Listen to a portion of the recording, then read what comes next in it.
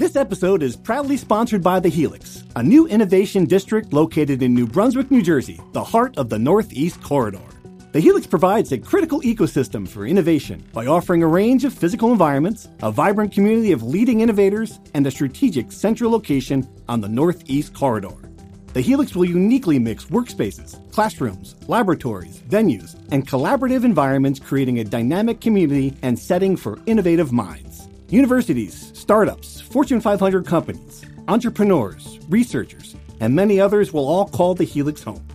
Thus far, the Helix has assembled a community of innovative private and public organizations, such as Rutgers Health, the New Jersey Innovation Hub, RWJ Barnabas Health, Hackensack Meridian Health, universities from Ireland and Israel, and others. The Helix is where ideas will come to life. To learn more, visit helixnj.com. From NJ.com and the Star Ledger, welcome to the Rutgers Rant, your one-stop podcast for the Scarlet Knights, with your hosts, Steve Politti, and Rutgers insiders Brian Fonseca and Pat Lenny. Let's start shopping. All right, welcome back to the Rutgers Rant. Politti, Fonseca here. We're giving Lenny some more time after his paternity leave, get back on his feet. Hey, it's not just the Rutgers Rant, Brian. This is the second best audio, according to the New Jersey Press Association. Second place for best audio. And how does it feel to work on what is the second best audio in New Jersey? How do you feel about that? Well, I feel great as the audio engineer, the sound producer, whatever pretentious title I want to give myself. I'm honored, and I just want to tell everyone from the bottom of my heart, if you told me that I sound like I'm talking in a tin can, well, go take a walk, pal. Go kick rocks, because this is an award-winning tin can. I do love that the category is best audio, because if there's something we're known for, it is our sound quality. That is one thing we take very seriously here at the Rutgers Rant. Second place behind Matt Stanmeyer's excellent podcast called Lights Out. If you haven't listened to it, it really is great. And unlike us, put a lot of time and resources into it. So keep that in mind. That's why we're second place. If we had the NIL, if we had the payroll that he had, we'd have the same podcast, let's be honest. And you got to think that the referees of this, this contest were a little on the side of the lights out, the pretentious, totally. No question. The underdog Rutgers Rant. Yeah, no question. Yeah, someone also tweeted back at me, are you sure there's more than 2 entries? No, we're not sure. Okay, smart ass, we're not sure. And that's okay. Second place counts, even in a race with 2. All right, that's not what we're here to talk about. We're here to talk about Rutgers athletics, although after yesterday's game, might not be a lot of people wanting to talk about that either. A disheartening 63-46 loss to Maryland. You know, I don't know what you say about this offense. It's funny. As we're trying to come up with what we're going to write after these games, we kind of huddle up, and I just said to Brian, like, I can't write another column on how bad this offense is. And it's funny. I went back and looked at it, and it was almost a year to the day that Rutgers scored 45 in a home game to Michigan. And it's like, all right, well, this, different team, different personnel, somewhat, same result. And in a lot of ways, Brian, if you look at last year's team, we thought that was a really bad offense. It was nowhere near as bad as this one. And, they took a big step back to get even worse. It's just hard to watch, an 11.5-minute drought. Where do you even begin with that?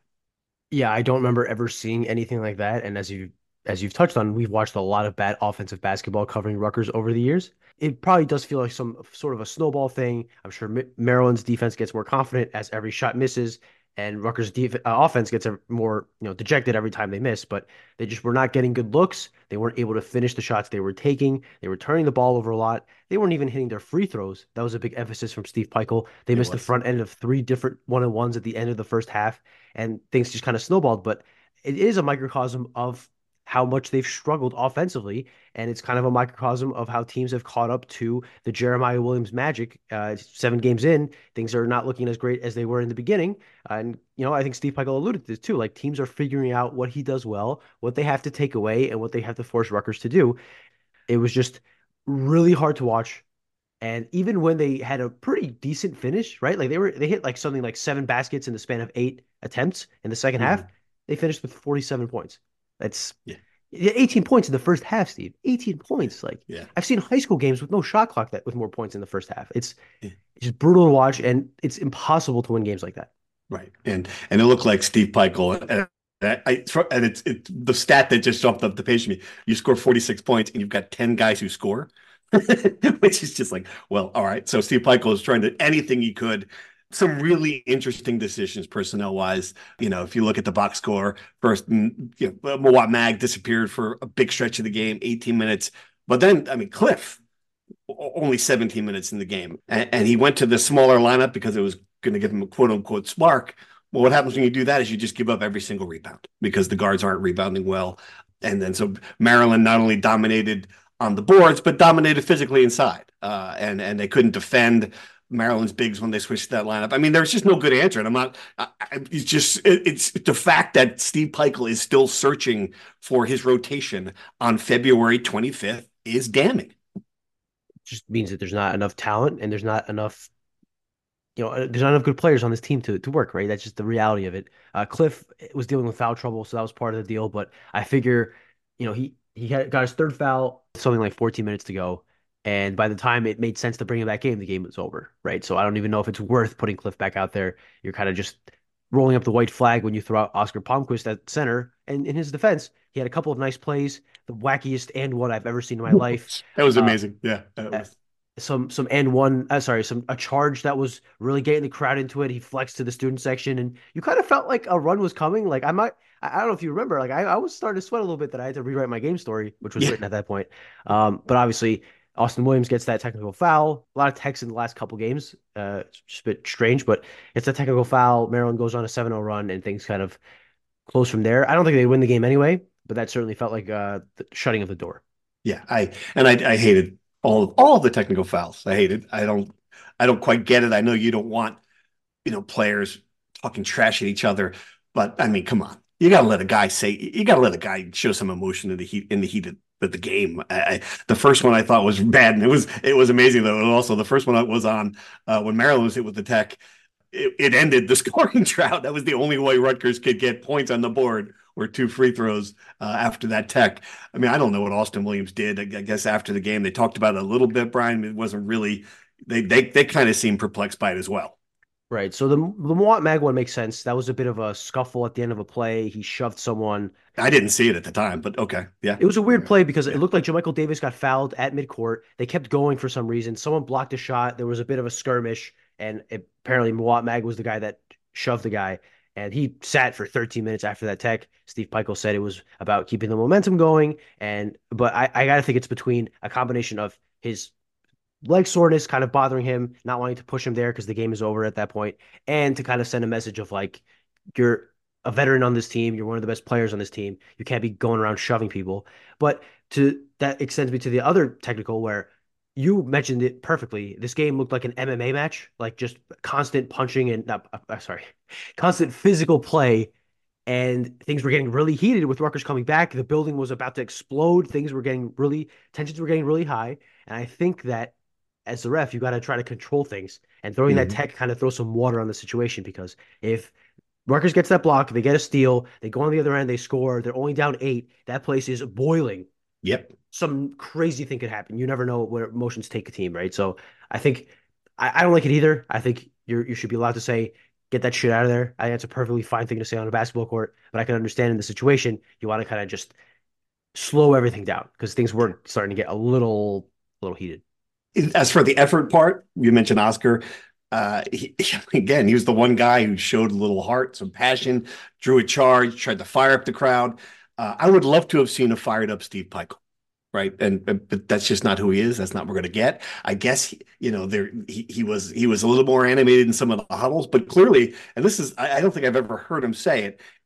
And of course it's Steve Peichel, so he didn't come out and trash his team, but he was clearly unhappy with that part of the game in the first half. Right. I mean, he didn't like the way his team came out and played. He didn't like the effort. He didn't like, and I wonder, I mean, I just wonder if he has reached the point of the season where he's kind of tired of this team too. Right. I mean, it occurred to me at some point that, if you hooked him up to a lie detector test, how would he answer that question?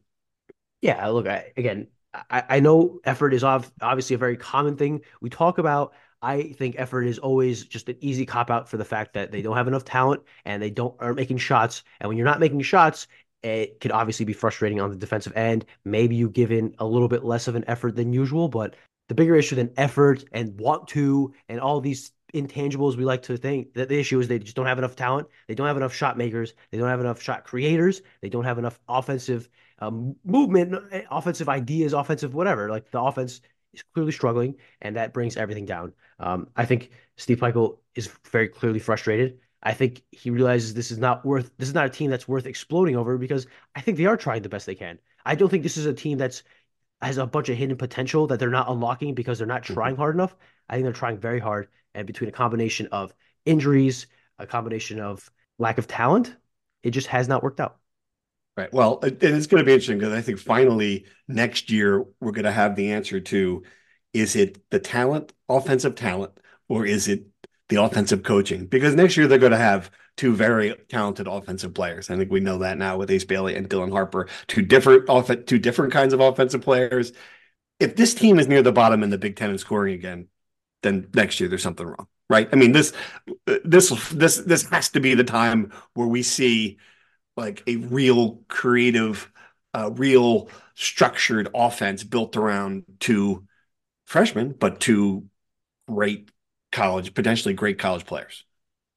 Yes, I don't think they're going to become a team that does a bunch of interesting things. They're not going to become a BYU that does like, you know, some wizardry on the basketball court. But I do Right. think you're going to have a lot more weapons to work with, and that opens some things up.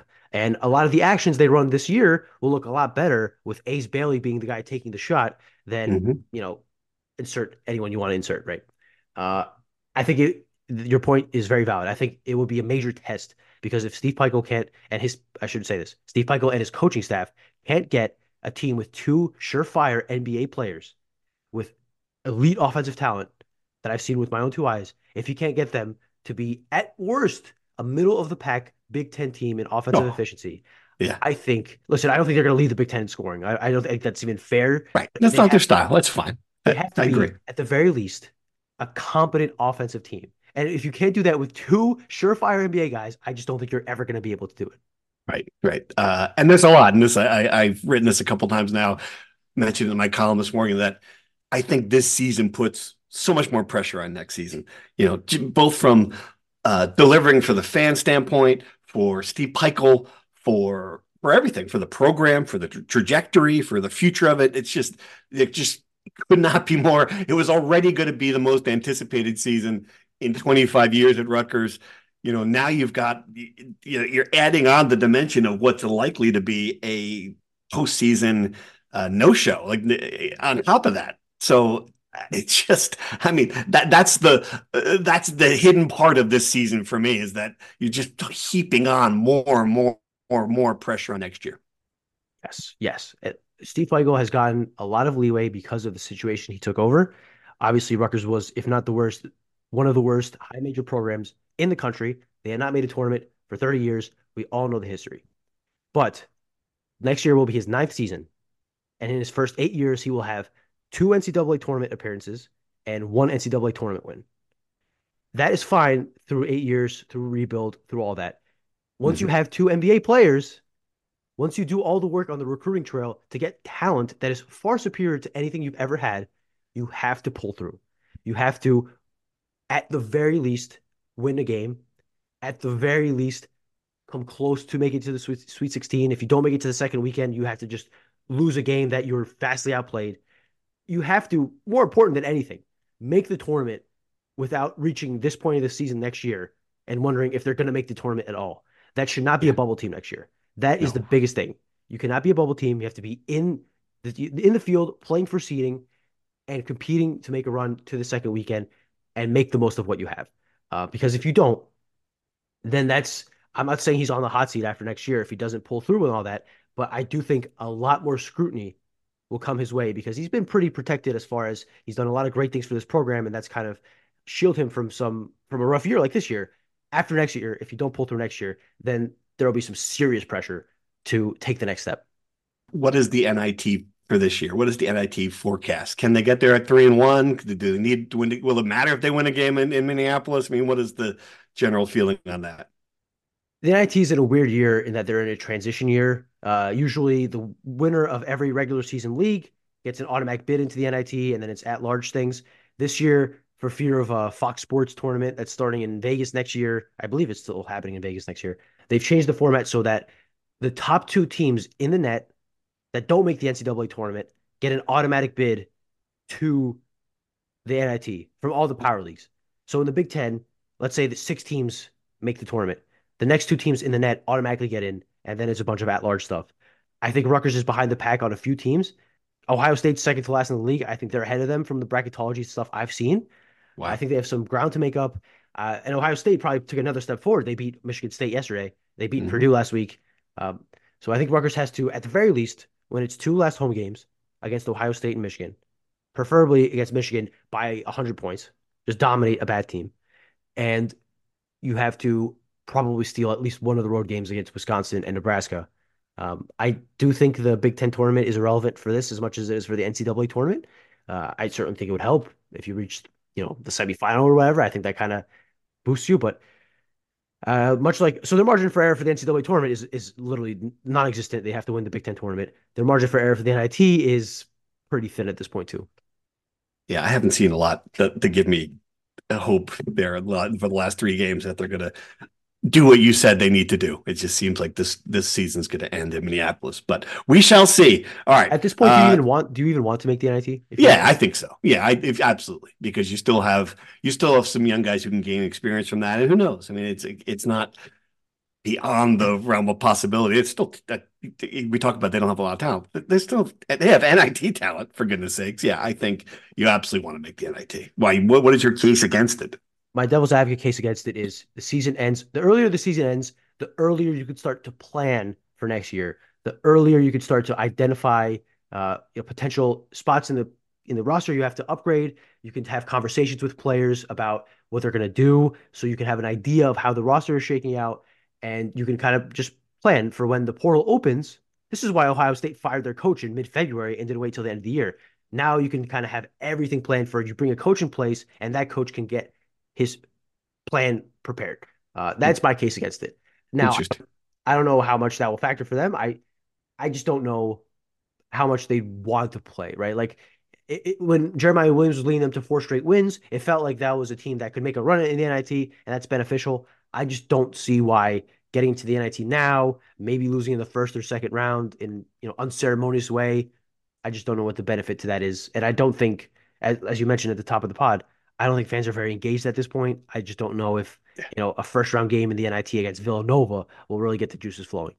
You just Googled it and figured out that the NIT finals are not in Las Vegas, and that's where this is coming from. That's my theory. Well, I found out it was in Indianapolis this year and not Las Vegas recently. Right. But no, that is not why I changed my mind. Because frankly, I don't think this team is good enough to make it to the semifinals of the NIT. So it's kind of a moot point. Shrimp cocktail. Experience the Heldridge Hotel, a luxury hotel that's perfect for both the business and leisure traveler. Ideally located within minutes of Rutgers University, the Heldridge is convenient to all the action and activities at SHI Stadium, Jersey Mike's Arena, and the Rutgers University campus. The moment you walk through the doors of the Heldridge Hotel and Conference Center, you know you're someplace different. A place with an independent spirit and a boutique vibe. A place where you can immerse yourself in your meeting or event as easily as you can the local culture. Located in the heart of the city, the Heldridge lets you experience all that New Brunswick has to offer. Whether you're coming to New Brunswick for a fun weekend with friends, in town for a Scarlet Knights game, or attending a business meeting, book your accommodations today at theheldridge.com. All right. Let's do some comments, questions from our insiders. Everyone, thank you for firing them off. It seems like there was just kind of a bit of air coming out of the balloon here in our Rutgers Insider comments, but we'll go through some of them here. Here's one. If Pico fails to land a big and a shooter in the portal, and we are one and done in the NCAAs next season, can we fire him? We've been on a slow and steady decline since the Jacob Young-led team in 2021. Well, you knew this stuff was going to come, right? You knew there were going to be questions like this. Short answer, no. They're not going to fire Steve Pico. they shouldn't fire Steve Peichel. This is still Rutgers. I mean, I don't know. At what point does he move to the hot seat? That's a good question. I think you're still several years away from that as long as Pat Hobbs is the athletic director, that there's no one right now in college basketball who's on a more stable seat than Steve Peichel right now at this moment. It's fascinating that in this 3-game losing streak, no one's tweeted that story you tweeted out a month ago, that column at you. Everyone was tweeting it under the sun, was tweeting at you after that 4-game win streak. And now all of a sudden, everyone's gotten kind of quiet. I don't know what happened. Right. Yeah. It's funny how those things kind of work. Right. What I would say And it's funny because they got those guys got it wrong too. They're like, everyone's like, well, we're going to apologize for saying Peichel should be fired. Folks, like, someone go and find those words under a story that I wrote. Never said that. Of course not. That's stupid. But he can be criticized. And I think we're seeing, this has been he's 14-13, 6-10 in the Big Ten. I mean, I get it. He's not running the program where you can't, it's not like Kentucky where you can't have a year like this. But I mean, you can get criticized when you do. It doesn't mean you should lose your job over it. Steve Peichel's built this program. Everyone knows what he's done here. But man, anyway, that was off topic. You wrote literally in that story, he should not be on the hot seat. You should not be within 100 miles of the hot seat. But people choose to not read that. They read the tweet. Anyway, that's not the point. You're right. I don't think Steve Peichel will be on the hot seat anytime soon. I think he can miss the NCAA tournament next year, the year after, and 2 more years after that. And that's when people will maybe start thinking about it. He is in a situation where he's done enough that his job security is fine. But I do think if they are one and done in the NCAA tournament next year, serious questions will be asked about the ceiling of the program under him. Mm-hmm. And I think those are totally fair. And that depends also on where the 2025 class is, right? You have to hope that this next year, you take the talent you have a good regular season, you compete for a Big Ten title, you get a high bid in the high seed in the NCAA tournament, you make a bit of a run, even if it's not a Final Four run, you make a second weekend run that's very positive, and you parlay that into a 2025 recruiting class that's strong, not top 5 in the country strong, but strong, and you kind of just build on that, and you take those steps forward. These things aren't linear, obviously, as we could tell from this year. Things have been kind of in a steady decline, but I do think if you don't take advantage of what's in front of you next year, serious questions will and should be asked about how far this program can go under its current leadership. So much is riding on next year. Totally agree. All right. Another question about not Steve Peichel, but how much of this historically bad offense is the player's fault versus the coach's fault? Is it time to shake up the coaching staff? That, to me, is more of a viable question to ask than Steve Peichel's future. I thought when they were making the hire last year that it would have been wise to bring in someone who was your offensive guru. This is kind of what I thought the job could be. Steve Peichel went in a direction and a smart direction, as far as recruiting goes. Brought in another excellent recruiter. I understand that. I mean, I wonder if you bring back a Jay Young, if there's someone you can bring in a role that can craft this offense. I think that is a really good, smart way of looking at this in the offseason. You agree? I think it is the coach's fault insofar as they recruited these players. I'm not going to blame a bad player for playing poorly if he's not supposed to be playing on the stage. That's kind of where I sit on this. Steve Peichel has had 3 offenses rank in the top 100 in Ken Palm's offensive efficiency in the past for a 3-year stretch from 2019-20 until 2021-2022. That's 3 years of not great, but decent offense. And in that stretch, he had good offensive players. He had Ron Harper Jr., he had Jacob Young, he had Cam Spencer. He had players can produce. So I think next year, again, will be a big tell of what they can do with talented offense. I don't think if you brought in, name me right now the greatest offensive basketball coach of all time.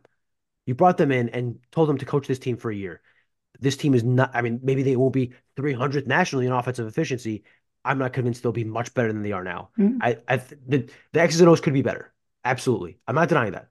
What I'm saying is I'm not sure that the pieces to put those X's and O's in are good enough to do much better than they are now. All right, we got a bunch of questions on Cliff and rebounding. No rebounding. What has happened to Cliff the last few games? Why did they bench Cliff 17 minutes? What is he thinking? I don't think foul trouble explains all of it. I really don't. I mean, I get it. He did have some foul trouble, 3 fouls. I mean, I just think that Steve Peichel saw something there that it was just not. I don't know what it was. That he was willing to give up rebounding and defense in the paint for something else. It didn't work, but I mean, do you disagree with that? That was not an intentional decision to leave him on the bench?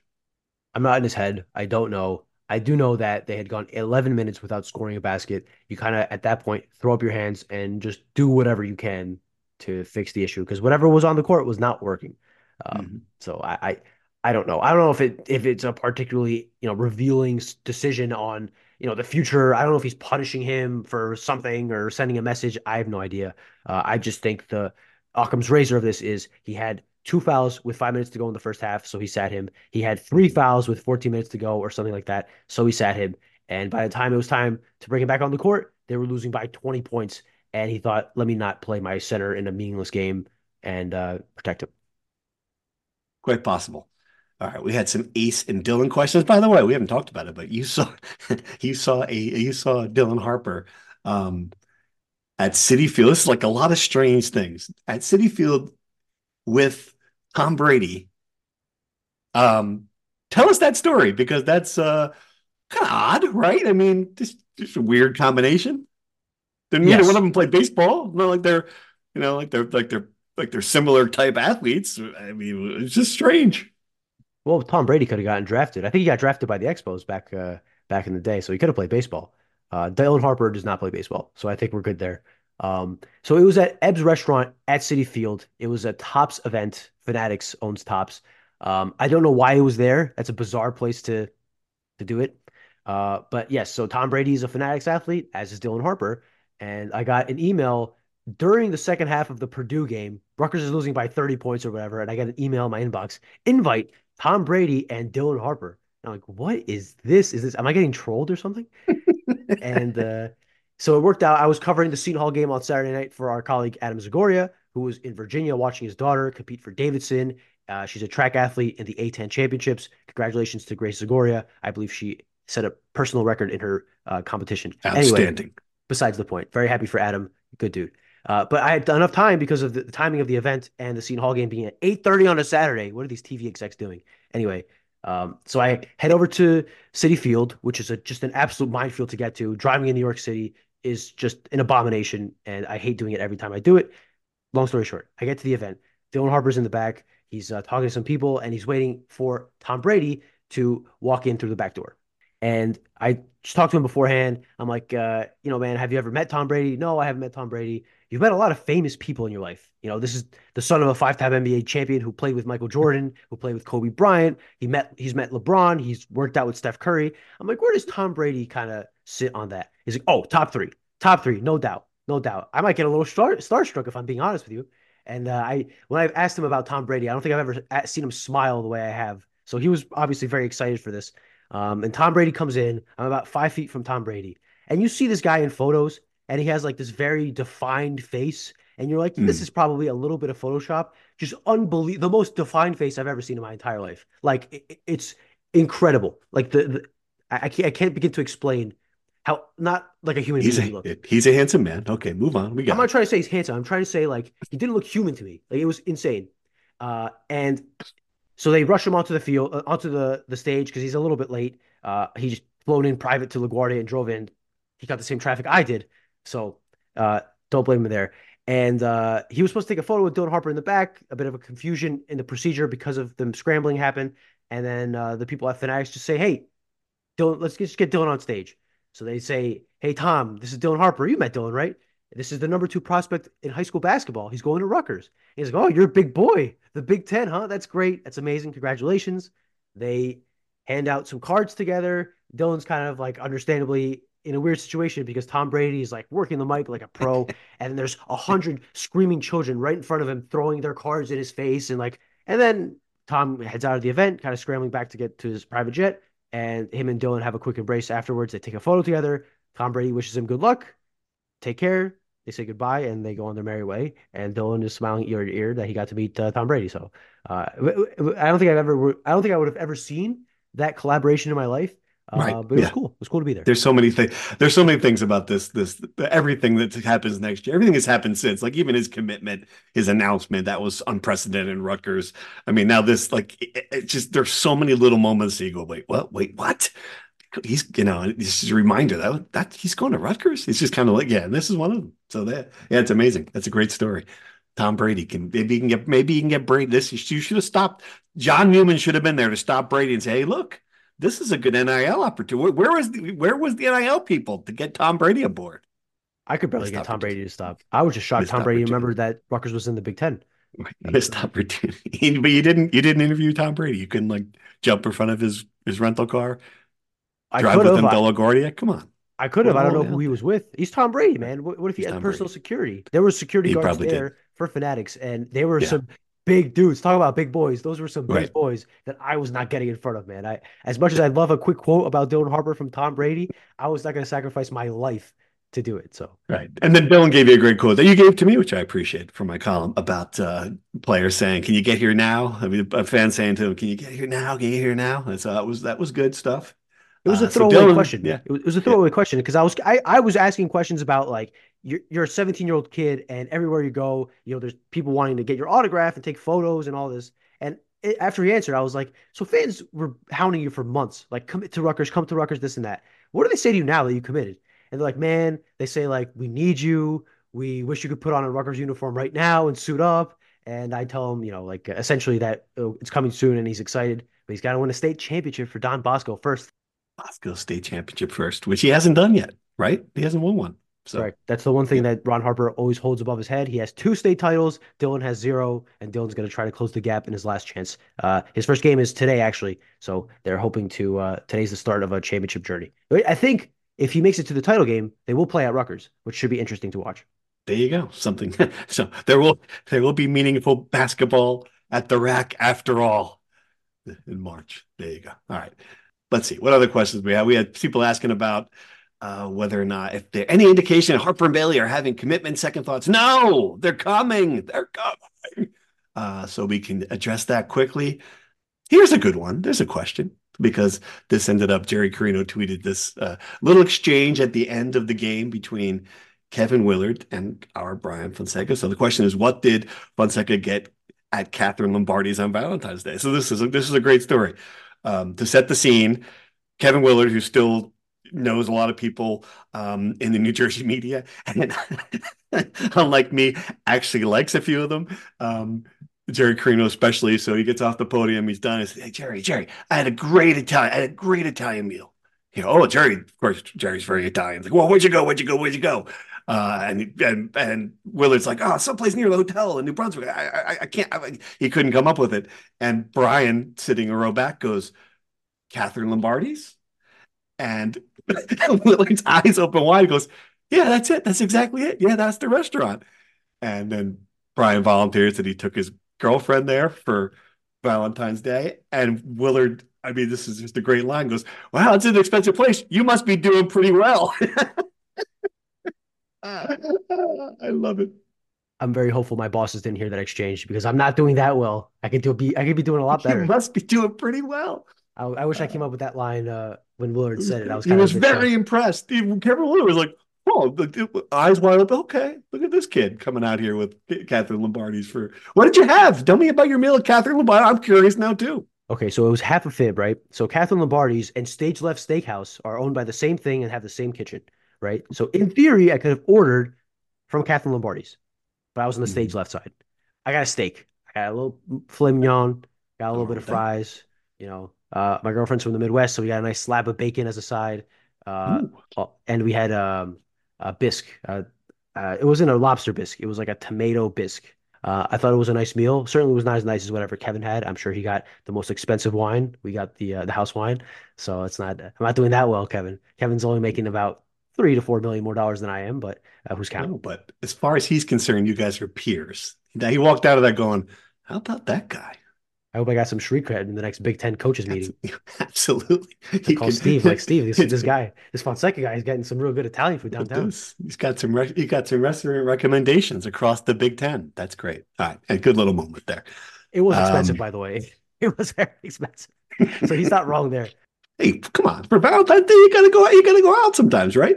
Well, It's I good. did not second guess my decision until Kevin Willard told me it was expensive. And I started thinking, it was pretty expensive. So That's wonderful. All right. What else do we got? We got a lot of what else, right? There's a lot of other things to talk about here at the end of the podcast. Track, lacrosse. Where do you want to begin? let's start with the best. Women's track won 3 Big Ten championships at the indoor championships this weekend. Alex Carlson won a gold medal in the mile. Chloe Timberg won a gold medal, I believe, in pole vault, and she is pound for pound maybe the best athlete at Rutgers. Just very impressive career at Rutgers. Sorry, Alex Carlson won 2 gold medals. She won the gold medal in the 3,000 not 3,000 mile, 3,000 meter and the mile. And Celine Jada Brown won the gold medal in the women's long jump. So Nice. that's 3 gold medalists, 4 gold medals, and Rutgers finished in 7th place, which is their best team finish in program history at the Big Ten Indoor Championships. The program has steadily been climbing since it joined the Big Ten. I think this is a very positive weekend for them. And it's a sport we don't really pay much attention to. So it's good to give them a little bit of shine when they have a pretty big weekend like this. Absolutely. Congratulations. Men's lax destroyed Loyola Maryland, improved Okay. to 2-1 on the season.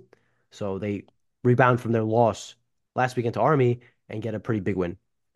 Baseball is off to a 5-1 start. There you go. They swept Winthrop. They almost swept Old Dominion, fell short on the last game, but still a pretty good start to the year. Wrestling had Maryland? their last meet of the season against Bloomberg or Bloomberg. Bloomfield Okay. or Bloomfield. Bloom Bloomfield. something. Let me get it right. Let me look it up. But now I'm confused with Michael Bloomberg, who I don't think wrestled last night. So He's, he's a 125 pounder. they defeated Bloomsburg on senior night, It was Bloomsburg. Yes. the last meet of the year before the Big Ten Mhm. championships in a couple weeks. And another quick Rutgers basketball related thing, Jonathan Gavoni of ESPN dropped his first 2025 mock draft for the NBA this morning. Let's play a game, Steve. Where do you think Ace Bailey and Dylan Harper were picked in this inaugural mock draft from the leading expert in the field? I'm going to go Ace Bailey 2, Dylan Harper 6. How's that? You read the story. Is that exactly right? Did you read the story? No, I did not. No. You nailed it. That's exactly it. That's exactly it. Yes. No hesitation either. Oh, man. How about that? I didn't read it. Yeah. So it's Cooper Flag #1 to the Washington Wizards, Ace Bailey #2 to the Charlotte Hornets. Kaman Malouk, a big man who was projected to go to Duke at #3. Jalil Bethea, a Philadelphia native that Rutgers recruited for a while before he committed to Miami, at 4 to the Bulls. Hugo Gonzalez from Real Madrid at #5 to the Spurs. And #6, Dylan Harper from Rutgers to the Detroit Pistons. And last thing, women's lacrosse, 4-0, ranked #24 in the country. Good start. Melissa Lemons had that program on the rise. And obviously, with a 4-0 start and a top 25 ranking, it looks like they're on pace to have another strong spring. Who knows? Maybe make a run in the NCAA tournament. We'll see that down the road, but good start so far. Great job. All right. So stuff to look forward to in the spring, even if it's not NCAA basketball. Okay. Well, I don't know when we'll talk to you again. Probably soon to recap some hoops season, perhaps the hoops season obituary podcast. I know you guys will be looking forward to that. But until then, thanks for listening. Thank you for listening to the Rutgers Rant. To participate in the conversation and receive live updates about the Scarlet Knights directly to your phone, sign up at nj.com/insider.